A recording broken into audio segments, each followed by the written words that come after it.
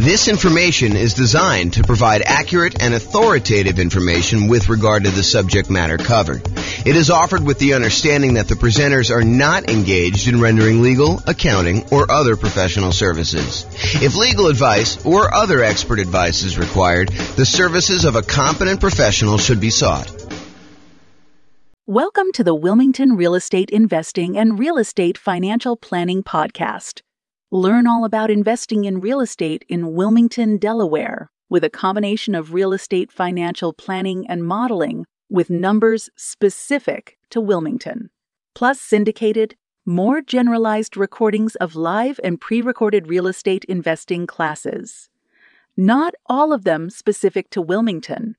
Be sure to stay tuned after the podcast for a message from our sponsors. Well, good morning and welcome, everyone.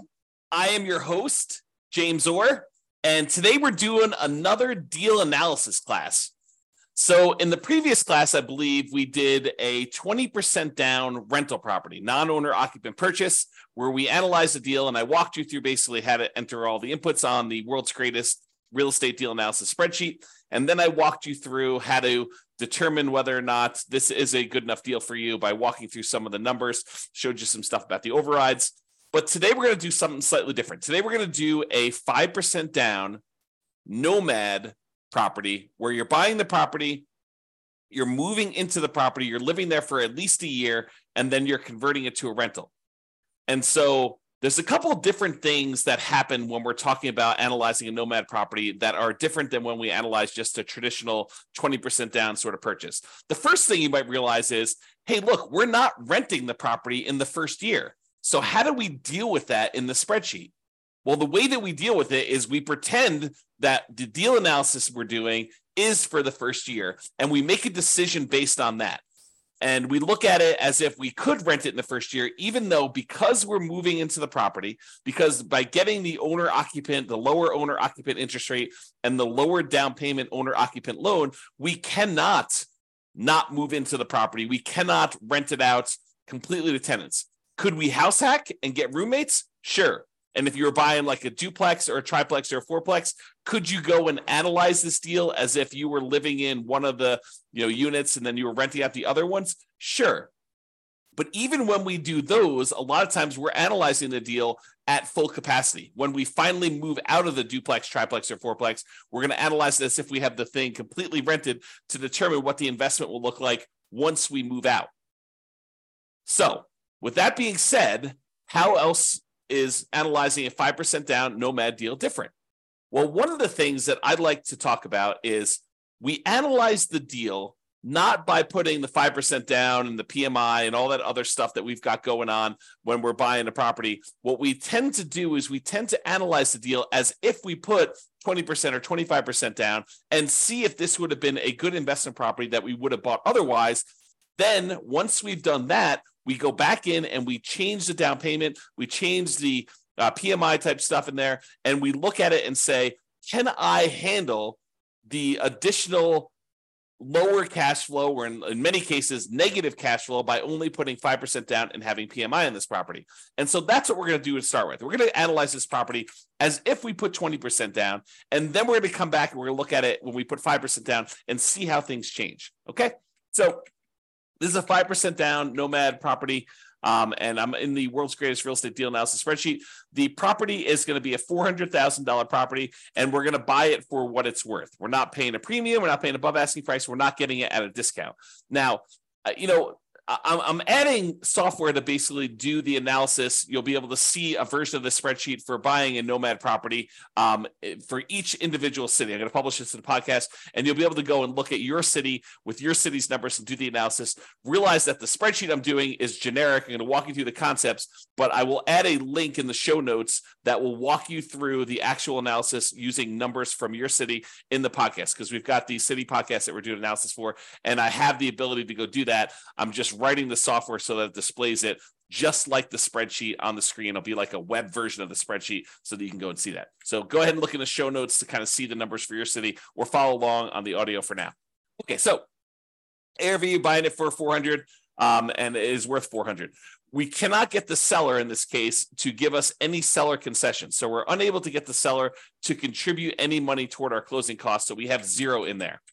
Now, remember before I told you, even though we planned on buying this as a 5% down Nomad owner-occupant property where we're going to move into the property, live there for a year, and then convert it to a rental sometime after a year. For now, I'm going to assume that we're putting 20% down, and I'm going to run the numbers as if it's 20% down so that we can see what the property would look like had we bought this as an investment property. And really, that's just to kind of, check us to make sure that would this be a property that we would even consider buying as a rental, or how bad is it? And then when we switch over to 5% down, we could see just how much worse it is when we only put 5% down, okay? Because what tends to happen is the numbers tend to get a little bit worse when we put less down in terms of like cash flow and stuff like that, okay? So 20% down there. I'm also going to assume for a moment that we're only going to pay the 1% approximate in closing costs in order to close this. So since it's a $400,000 property, we're saying it's about $4,000 in closing costs. However, once I go and I switch this over to 5% down, or maybe even before I do that, I will show you what buying down the interest rate looks like so that you can see the impact of that. And I think that for a lot of folks, if they have the extra money, that is a viable solution to improve cash flow. Remember we talked about the 88 strategies we have to improve cash flow? One of those strategies was to actually buy down the interest rate. And so I'll show you how those numbers impact things and how it impacts the total cumulative negative cash flow we might have, the total amount we have invested, and then our returns. Okay, so for now, we're going to use 1% closing costs. We're not going to buy down the rate. When you buy a property, almost every property you buy is going to have something that needs to be fixed before it is ready to rent. In this particular case, I said that the property is in really good shape. A couple of really small things came up on the inspection report, and we are estimating that those are going to cost about $3,000 total for us to go and do. So we're going to put $3,000 total in rent-ready costs in the field here. Now, the spreadsheet will automatically calculate how much cumulative negative cash flow you have when you buy this property. And this field isn't really correct until we get down and we update the rents and the other numbers like the interest rate and stuff like that. But it will tell you how much cumulative negative cash flow you have. So how much negative cash flow you have in the first year, plus how much negative cash flow you have in the second year, plus how much you have in the third year, until you have no negative cash flow. And that's because the reason why it eventually goes away is usually when we're modeling this stuff, rents are going to increase slowly over time, 1, 2, 3, 4% a year, whatever you're using for your kind of rent depreciation rate. And your taxes and insurance are going to usually go up a little bit, but your mortgage payment on your property is usually fixed, such that the more time that goes by, the bigger the difference between what your income is on the property, that rent that's going up a little bit each year, and the expenses you have on your property, because a large percentage of those are fixed. That mortgage, principal, and interest part of the payment becomes fixed. And so the cash flow tends to increase in your rental property over time, such that if you had negative cash flow, eventually that negative cash flow goes away. And so we add up the cumulative negative cash flow you'd have on this property until your cash flow becomes positive, and at which point you don't need to worry about it anymore. But what we do is we use that number as part of what you really should set aside when you invest in the property, and you determine how much you need to set aside in order to make that investment prudently. So not only do you need your down payment, not only do you need your closing costs, not only do you need reserves on your property, but in addition to that, in order to make your investment conservative and prudent to make it, then you should also set aside the cumulative negative cash flow that you have on the property. That way you have it. And when you have the negative cash flow with each month or each year, you could just pull from that account knowing that you decided to have negative cash flow instead of putting more down. Because you could have put more down and got rid of this, right? If we had put 25% down, well, we still have $3,000 negative cash flow instead of the $10,000. If we put 30% down, you'd have $222. If you put 31% down, you wouldn't have had any negative cash flow at all. So what we're saying is, look, if we had put 20% down, I think we had $10,000 negative cash flow, or we could put down a lot more. So the difference would be we could put down $80,000 as a 20% down payment, or we could put down $124,000, $44,000 more, and not have the negative cash flow. So the question for you then becomes, and this is sort of like a question to think about for yourself, do you want to put $10,236 aside as the cumulative negative cash flow that you know you're going to need to pay on this property? until the cash flow is likely to go positive. It's possible your rents don't go up as fast. It's possible your expenses go up a little bit faster with inflation or something like that. But this is a good estimate of how much negative cash flow you're likely to have in this property. Could you put the $10,236 aside, or would you rather put $44,000 more down? $10,000, $44,000. Which would you rather do? And that's the question, right? Because the negative cash flow is really a deferred down payment. If you had put more down, you wouldn't have it. But in this case, we're choosing to put less down, and we're choosing to accept this negative cash flow. And you'll see that comes up again when we put the 5% down, because when you put less down than 20%, it becomes even more negative. Okay. For now, though, I'm going to just kind of keep this here because it's actually technically not this negative. You'll see here in a second. Then this shows you like the total amount you have invested, the closing costs plus the down payment plus this cumulative negative cash flow plus the rent ready costs in order to purchase this property. It shows you that you'll need to have about $97,000 or so to do that. Calculates that you're doing a $320,000 loan, buying a $400,000 property, and we're using the 20% down for now. Interest rates right now for about 20% down are somewhere in the 7% range. You can go call your lender and get that rate. We have a whole class on how to do that. And then the term, we're doing a 30-year loan, 360 months. For now, because we're putting 20% down, we don't have any PMI. So I'm going to put 0 for PMI. When we put 5% down, I will change this and I'll put in a number for private mortgage insurance. Remember, private mortgage insurance is insurance that you pay to protect the lender in case you default because you put less than 20% down. If you had put 20% down, they wouldn't ask you for it, okay? But because we're putting less than 20% down, you've got that. And then PMI would drop off when the loan to value became 80%. Now, monthly rents. So the monthly rent of this property is $2,850. So we put that in there. Now you can see that because it's $2,850, the cash flow on the property is slightly positive, and we no longer have any cumulative negative cash flow. So, I'll go through these other expenses, but the question I'm going to ask you is, look, this is a property that if you had put 20% down, it has the tiniest bit of cash flow. And in some markets, that's what we're looking at. That's the reality of our current marketplace, where in some properties, in some markets where you put 20% down to buy an investment property and you're lucky to be break even at this point, right? That's what happens when prices go up a lot, interest rates go up a lot, and rents go up, but not quite as much as the property prices and the rents and the rents have gone up. So in some markets, that's what you're seeing. Other markets, you're like, James, this is crazy. Putting 20% down, not making any cash flow. You're talking, you're crazy talk there. I'm always making cash flow, even in my market, even in our current conditions. Yeah, some markets you totally can do that. In other markets, you're going to be way negative, even with this, right? Even putting 20% down.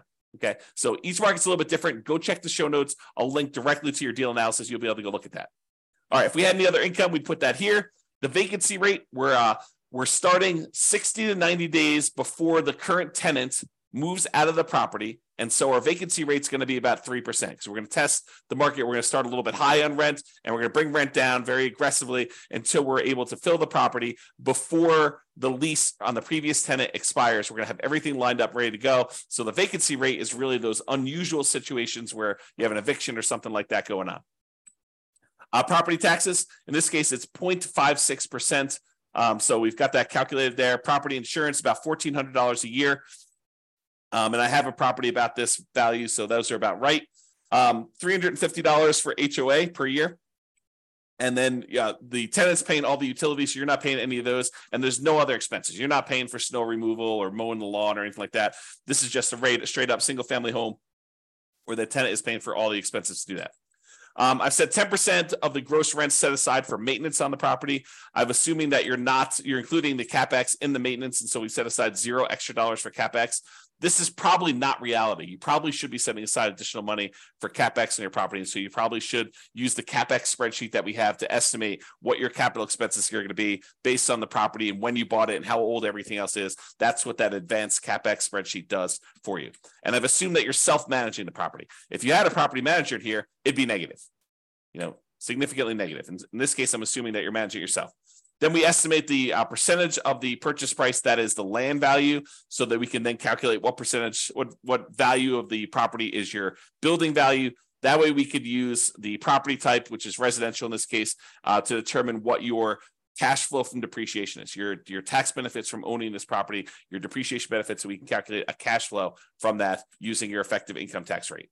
Okay. And so we have all that in there. Now that we've got all the numbers in there for a 20% down payment, we're looking at this and we're saying, look, if I were going to go buy an investment property, if I had 20% down and I wanted to go do this, would I buy this one as a rental?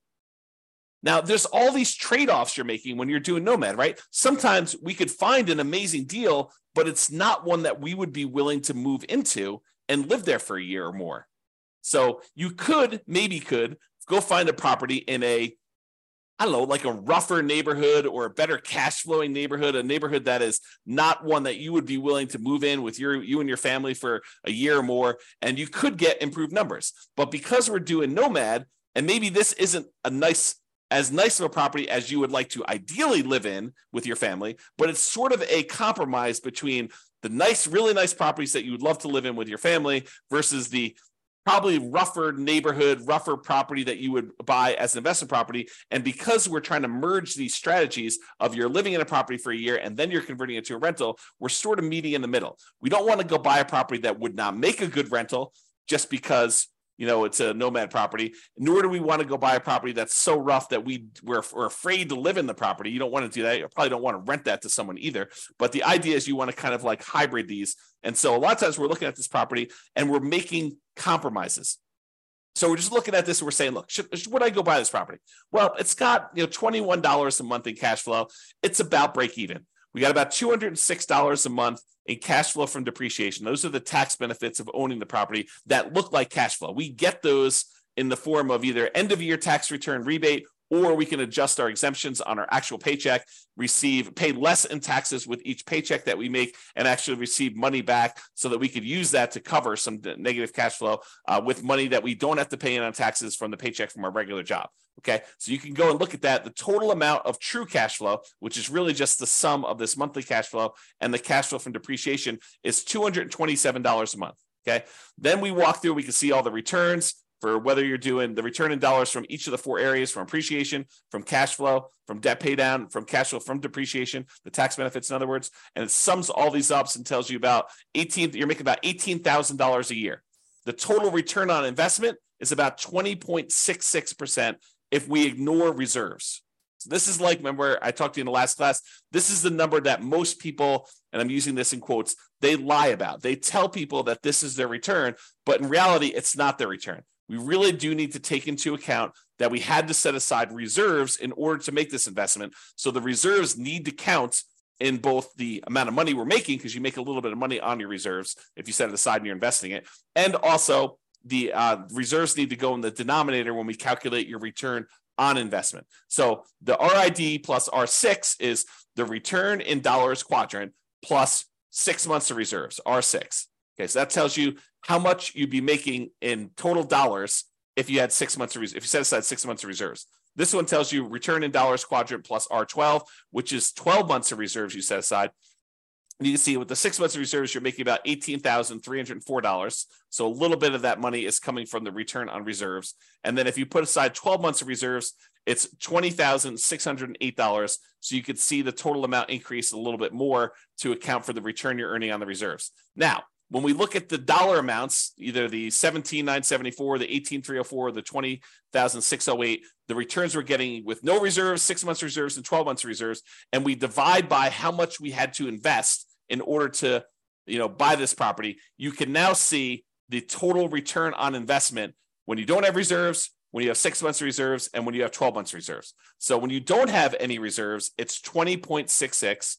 When you have 6 months reserves, it's 17.69. And if you have 12 months reserves, it's 17.18. And you can get a feel for the overall returns you're seeing when you're doing this. So you're looking at this property and you're saying to yourself, okay, would I buy this if I had 20% down? And you've analyzed all the deals in your marketplace and the ones that you would also be willing to move into, which is sort of the criteria for doing Nomad. You're like, yes, this is the best deal that I can find in my marketplace right now with the current market conditions and the current interest rate. And so this is the best that you found. That's the sort of criteria that we have, and it's available. I think I might pursue this. Okay. Now that you've decided that this looks like a good enough deal, it's the best one you've seen, it's the one you're really going to pursue. Now we go and we look at putting 5% down, and we determine, are we willing to stomach this extra negative cash flow? Are we willing to deal with this? Okay, so now we're going to go through, we're going to make some adjustments. Price is the same, purchase price is the same, still not getting any seller concessions from the seller. However, we're not putting 20% down anymore, we're putting 5% down, okay? So that changes it. Before we were at $80,000 in down payment, now we're only having to come up with $20,000 in down payment. Still have 1% in closing costs, about $4,000. Still have that $3,000 in rent ready costs because we're trying to do the get the property ready to rent, has some repairs that needs to get done. Now our cumulative negative cash flow before it was I don't know 10. Oh, actually, it was zero when we put 20% down because we increased the rent. But when we had the rent lower, it was $10,000, which really isn't relevant here. But in this case, it's $15,000 negative, right? If we had put, let's see where to go when it goes away. We had put 16% down. Let's see, 17%. 18%, 19%. Oh, so it's literally at 20% is when it goes away. So if we had put 20% down, we'd put $80,000 down, we wouldn't have any negative cash flow. But in this case, we have $15,000 negative cash flow. So this becomes the question of, would you rather put $80,000 down and have no negative cash flow, or would you rather put $20,000 down and $15,151 in negative cash flow on a property? So it becomes, would you rather have $35,000 invested into the deal, $20,000 upfront and $15,000 set aside an account to take care of negative cash flow, or would you rather come up with $45,000 more and not have negative cash flow? That is the question as of right now. And so that's part of the decision. Now, cash flow is ugly. In the first year, it looks like negative $378 per month. That's ugly. And even when we take into account the cash flow from depreciation, we're still negative $172 per month. So it's still like we need to deal with that. Now, that's only in the first year. In the second year, you go look at override. So you look at this cumulative negative cash flow here. Everything is overridable. That's a word. And so let's look at cumulative negative cash flow. So in the first year, it's about $4,500 in negative cash flow. In the next year, it's about $3,700. In the year after that, it's about $3,000. Then about $2,100 and change. Then about $1,300. Then about $430. By the time you get to year 7, there's no negative cash flow. And this sums up to be $15,151 total. Okay. And so we can go look at that as to how negative cash flow is going to be. And that's just rents going up a little bit, 3% per year.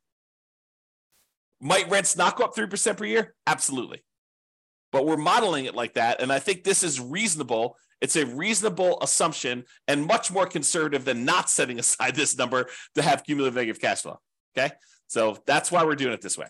So before, when we had 20% down, our total amount that we invested in the deal was $87,000. Now that we're putting 5% down, the total amount we have invested is $42,000, which includes setting aside that money for negative cash flow. So it's less than half, okay, by putting the 5% down, if you think about it that way. All right. So the mortgage amount now, because we're putting 5% down, is $380. Now the mortgage interest rate is not 7% anymore. We're doing owner occupant, and it's probably in that 6.75 to 6.875 range for doing the owner occupant rate now with that. And we've got PMI. And PMI right now, 0.38. 0.038. There we go. So you call up your lender and you'd find out from them how much private mortgage insurance is going to be. Or we just did a class yesterday on all the factors that go into calculating what PMI is. And then we're going to do a class, I think next week or the week after that, on how to actually calculate it using a rate sheet from a private mortgage insurance company. But I went and I looked it up before class today. It's 0.38 for someone with really good credit, doing a 5% down loan, solo. So 0.38% is what we use for that. So it's about $120 a month in negative cash flow on this thing.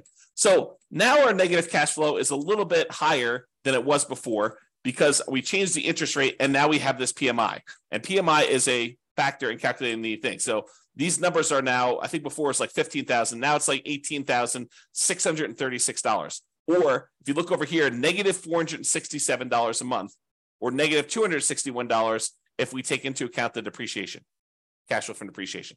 Okay. So we looked at these numbers and we saw all of these things here. Now realize there are several ways to pay PMI, right? We chose in this particular case to pay PMI monthly. We could have said to the lender, hey, Mr. Lender, Mrs. Lender, instead of you actually giving me a monthly rate, why don't you raise the interest rate on the overall mortgage? Give me a credit that you would then use in order to pay the PMI upfront, because you could pay it upfront as one big lump sum as well. Okay. And they may choose to do that. And they say, okay, well, if you do it that way, interest rates are going to be, 7.125, and you won't have this 0.38 at all. It'll be zero. And then you go look at that and you're like, well, that's worse. And this interest rate lasts forever. The PMI only lasts until I get to 80% loan to value, and then it drops off. So actually, I'm not going to do that. I'm going to go back to the way we had it before, 6.875 and 0.38. Or you could go to them and say, hey, can I pay PMI in one upfront lump sum and get rid of this, have it go to zero, and you come up here in closing costs, and let's say it's, let's say it's, another 1.5%. So 2.5% total in closing costs, and then you can get rid of that. And then your cumulative negative cash flow is only 12,860 for the entire time. Okay. And that's because you chose to pay a little bit more in closing costs here instead. All right.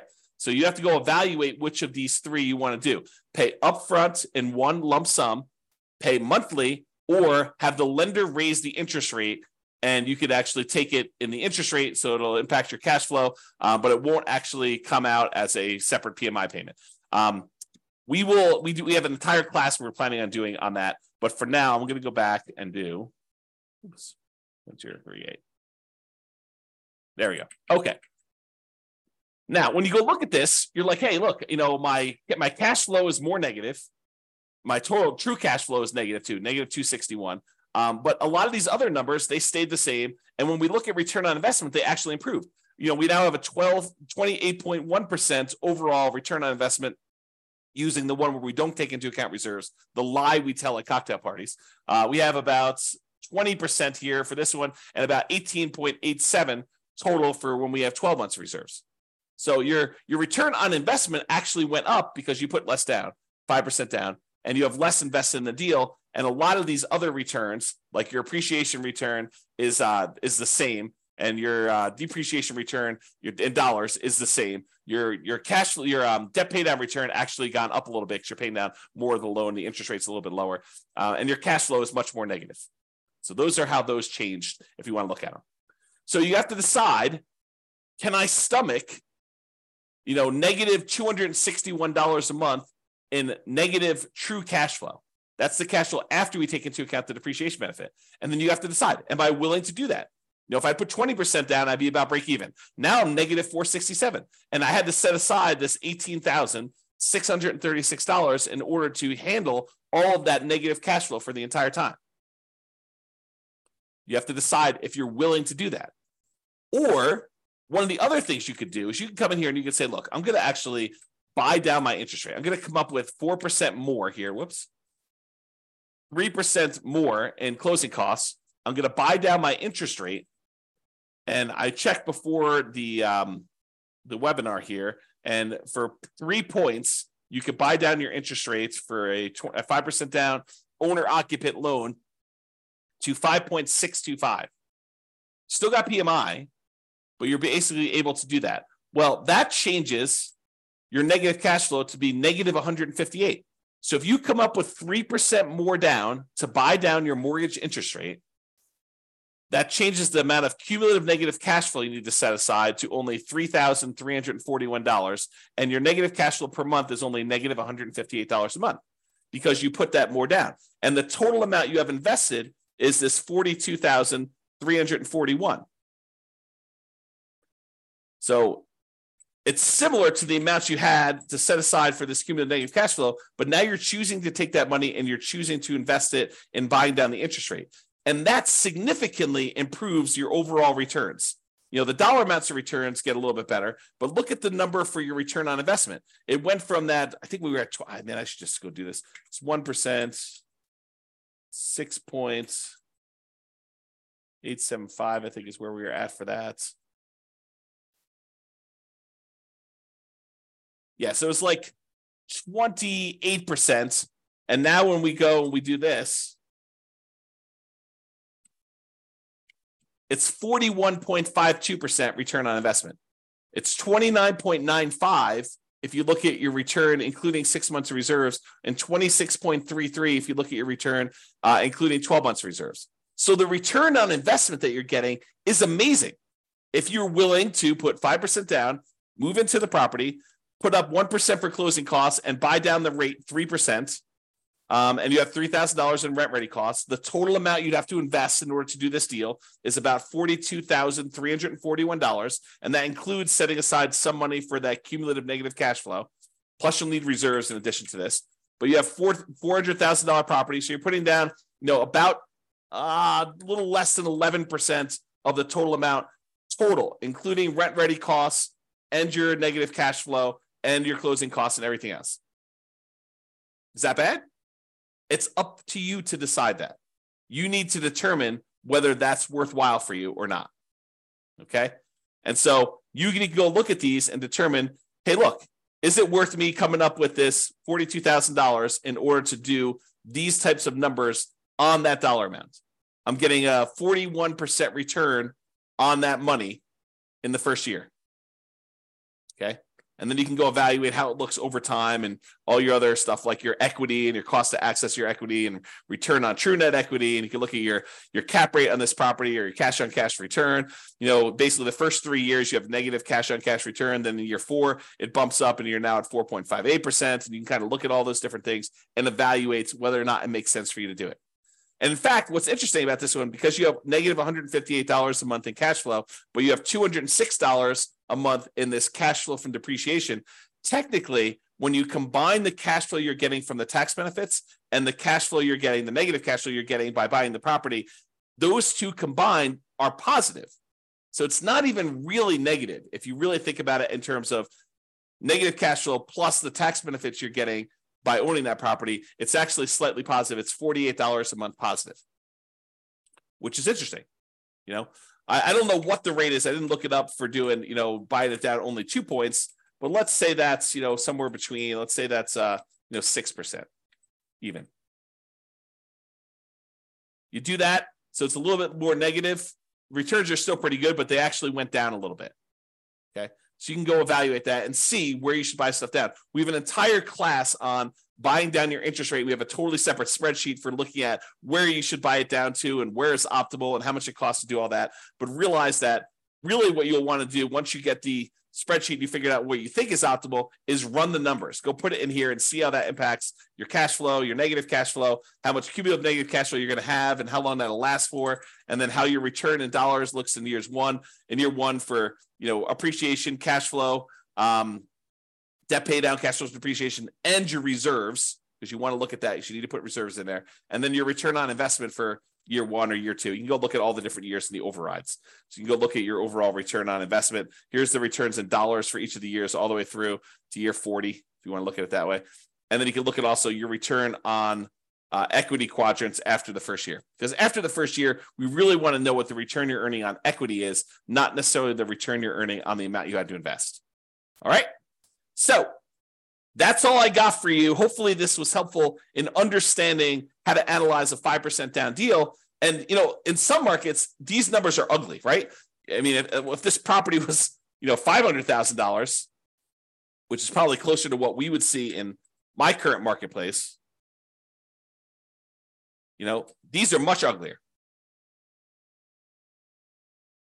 Yeah, I mean, you're at like almost negative $900 a month, negative $639 after taking into account the cash flow from depreciation. But, you still got, decent returns here. This is probably, what is this return? You'll look over here. It's the return from equity is 28.73. So I don't know. Those numbers still look pretty good when you kind of look at it that way, but it's really ugly. You need to have this negative cash flow side. And look at this. I mean, basically, you're buying a $500,000 property. You're going to put it when you figure out like the total amount you did. You almost have to put aside, 20% of the property with all the negative cash flow you've got. So you're putting down, almost like a 20% down payment to do it. That's pretty ugly. If you had put 20% down, go back to 1% closing costs, go back up to 7% for the loan amount, Yeah, you're almost coming in $139,000 because you have $31,000 even with 20% down to get negative cash flow.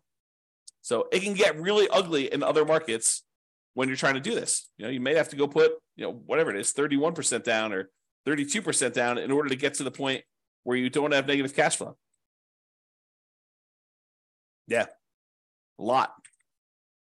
Yeah, it's probably 38 or 39. Yep. So a lot of negative cash flow, and that takes a lot to overcome. A lot of deferred down payment from not putting enough down. All right, so that's all I got for you. Hopefully you enjoyed this deal analysis and seeing how it changes when you're analyzing just a regular 20% down deal to now when we're doing 5% down deals. We will continue in this series of analyzing different types of deals. I think I want to do, I don't know if we're going to do free and clear next, buying a property where you're buying it all cash and show you how that looks. Or buying a property that's new construction and how some of those things are different. I'm not sure which one I'm going to do next, but I plan to do a whole series of these and cover a wide range of situations so that you can see how we might analyze these different deals. That's all I got for you. Hope everyone has a great day. Bye-bye for now. With home prices up, mortgage interest rates up, and rents up, but not quite enough to counteract the higher prices and interest rates, cash flow on rental properties in Wilmington is harder than ever. Book a call with the Real Estate Financial Planner to apply our proprietary 88 strategies to improve cash flow on your rentals. See the show notes for a link to schedule your call and improve your cash flow today. If you're a real estate agent, lender, or professional in Wilmington that wants to help our real estate investor listeners, consider reaching out to learn about collaboration opportunities with this podcast.